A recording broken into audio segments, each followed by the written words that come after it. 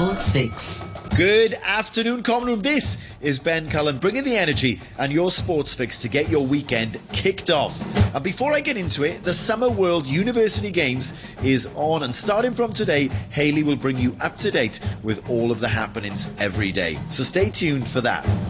Max Verstappen's dominant victory at the Hungarian Grand Prix set a wins record for his Red Bull team. The Dutchman's 7th victory in a row and 9th of the season was Red Bull's 12th consecutive win, dating back to the final race of 2022 in Abu Dhabi. The achievement broke the record of 11 straight wins set by McLaren with Ayrton Senna and Alain Prost in 1988. McLaren's Lando Norris fended off a threat from Red Bull's Sergio Perez to take second place. And Lewis Hamilton, who started from pole position, closed on Perez in the final laps but was not able to overtake and had to settle for 4th. Japan have qualified for the FIFA Women's World Cup round of 16 after their win over Costa Rica was followed by Spain beating Zambia to ensure both progressed from Group C. Japan scored twice in the space of 3 first-half minutes to ease the 2011 champions to 3 points. Japan and Spain, who are the first sides to qualify, both have 6 points in Group C and will face off for the top spot. That game will take place on the 31st of July, with Japan needing to win to finish first due to Spain's superior goal difference. England's hopes of an Ashes comeback were heartbreakingly ended by rain that left the 4th test as a draw and ensured Australia retained the urn. On a hugely frustrating and disappointing 5th day at Old Trafford, persistent bad weather prevented a single ball from being bowled. There was a brief gap that allowed a start to be scheduled only for the rain to return. It meant England did not get a chance to push for the final 5 wickets they needed to force a win. A 2-1 up with only 1 match to play, holders Australia will at least hang on to the Ashes they have possessed since 2017 and will now look to complete a first series win in the UK in 22 years. I'm very happy to welcome back Reeve Choi to the show. Reeve is the head coach and president of the China-Hong Kong Skateboarding Federation, and he joins us via Zoom. What is Hong Kong doing for skateboarding as well, though? You know, are the government supporting it here? Yeah, it is. For now, our president, Mr. Lee, like our CEO of Hong Kong, I think it's the first president who would say skateboard, like these words in his mouth, come up from his mouth. He was like pretty supporting the sport, skateboarding, climbing, and some other sports also. And skateboarding is really highlighted now because I would say is every day the most, like, you have citizen, you have people who do it. Not everybody like pro skater or want to be like a pro. They just do it like sports, like people who play basketball, people who play soccer. Not everybody want to be in a team in a pro, but they go for fun, the kids, right? Sure. But now skateboarding is like you can see 500-600 every day. I would say every day in each park. So you won't see like 500 people playing basketball, 600 people playing soccer. No, you don't have. But now Hong Kong, you have that much of people who try to be skateboarders, who go skateboarding like in the seaside, wherever, Tin Hau Causeway Bay, Kennedy Town, Tsim Sha Tsui, even New Terriers, everywhere, every day. So there's like the culture is going pretty big in here now. Yeah.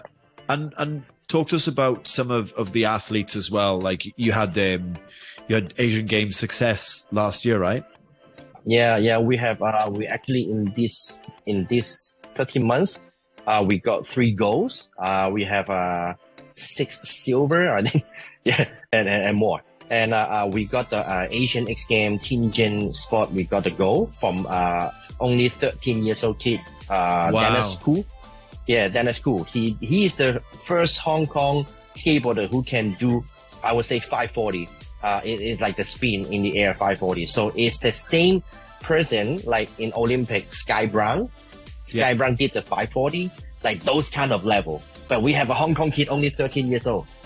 Already did it. That's amazing. And he's training in China a lot because China, the skate park, only have that kind of big ramp to let him do it. So he got Asia X Games 2022. gold, and he also a champion of the Beijing sport contest skateboarding. Also 2022. Also he won a gold, and he is the third place of wakeboard the whole China contest. Yeah, and wow. Now he is going to the whole China skateboarding student contest in next month. Wow. So he's moved to China full time to pursue this. I would say yes. He's going to Japan next week to training, and actually he most like full time because his parents is pretty support him to do skateboarding more than study, I would say. That was going to be my next question. So what his study just gets put to the side for now? Not precise, but it's difficult for him. He was doing homework before he get to the ramp. so it was like crazy. It was all over the news in China because it's so funny. When he got the gold plate, he is holding his textbook also. Oh my goodness. So because he's doing it at the park, he's doing it. He need to do it because the homework need to hand in the next day. So he really have no time. He trained like 4 hours a day every day. And his father is pretty support him to do this. And we have a also female skater named Jacqueline. She have been in the RTHK also TV. Yeah. She is like a Hong Kong pretty representative female skateboarders. She's the first person who went to the Olympic team training, the first person who went to the China skateboarding contest. She did a lot of the first thing. He's the first skateboarders who did the 10 stairs, like ollie over on the TV for a TV show. She break the record. She just turned 16. Yeah. That's all incredible. When you have these young skaters that are so talented, how do their training sessions get directed?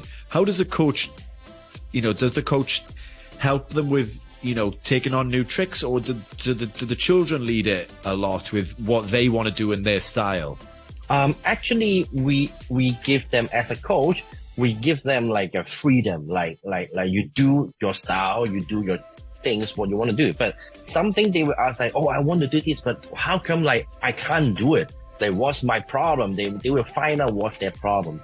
So that's how skateboard's so attractive. Like people so addicted on it, right? When once you play, you just keep playing all day because like you keep trying like 100 times in one trick. Once you land it, then you land it, but you won't land it in the next minute maybe. So that's why like skateboarding like so attractive, I would say. Absolutely. Well, Reeve, thank you for joining us today. One last question. There might be somebody listening right now who's thinking about trying skateboarding. What are you going to say to try and convince them to give it a go? Don't think, just try first. Don't think about falling, because I always say you fall is part of the movement of the skateboarding. It's not, you didn't fall anything. You're not fail anything. It's just part of the movement of skateboarding. So don't care about your falling. Just come have it a go. Yeah, have a go, have a try, and you will love it. Reeve, thank you once again for joining us, and good luck with everything for the future, and well done on what you've done. Thank you very much. Hong Kong, are you ready? This is the hottest ticket in the world right now. The UFC returns with a pay-per-view this weekend, and the BMF belt is on the line. Justin Gaethje and Dustin Poirier go head-to-head in what will no doubt be an electric bout. UFC 291 is my hottest ticket in the world this week. Have a great weekend all, and I'll see you for your sports fix next week.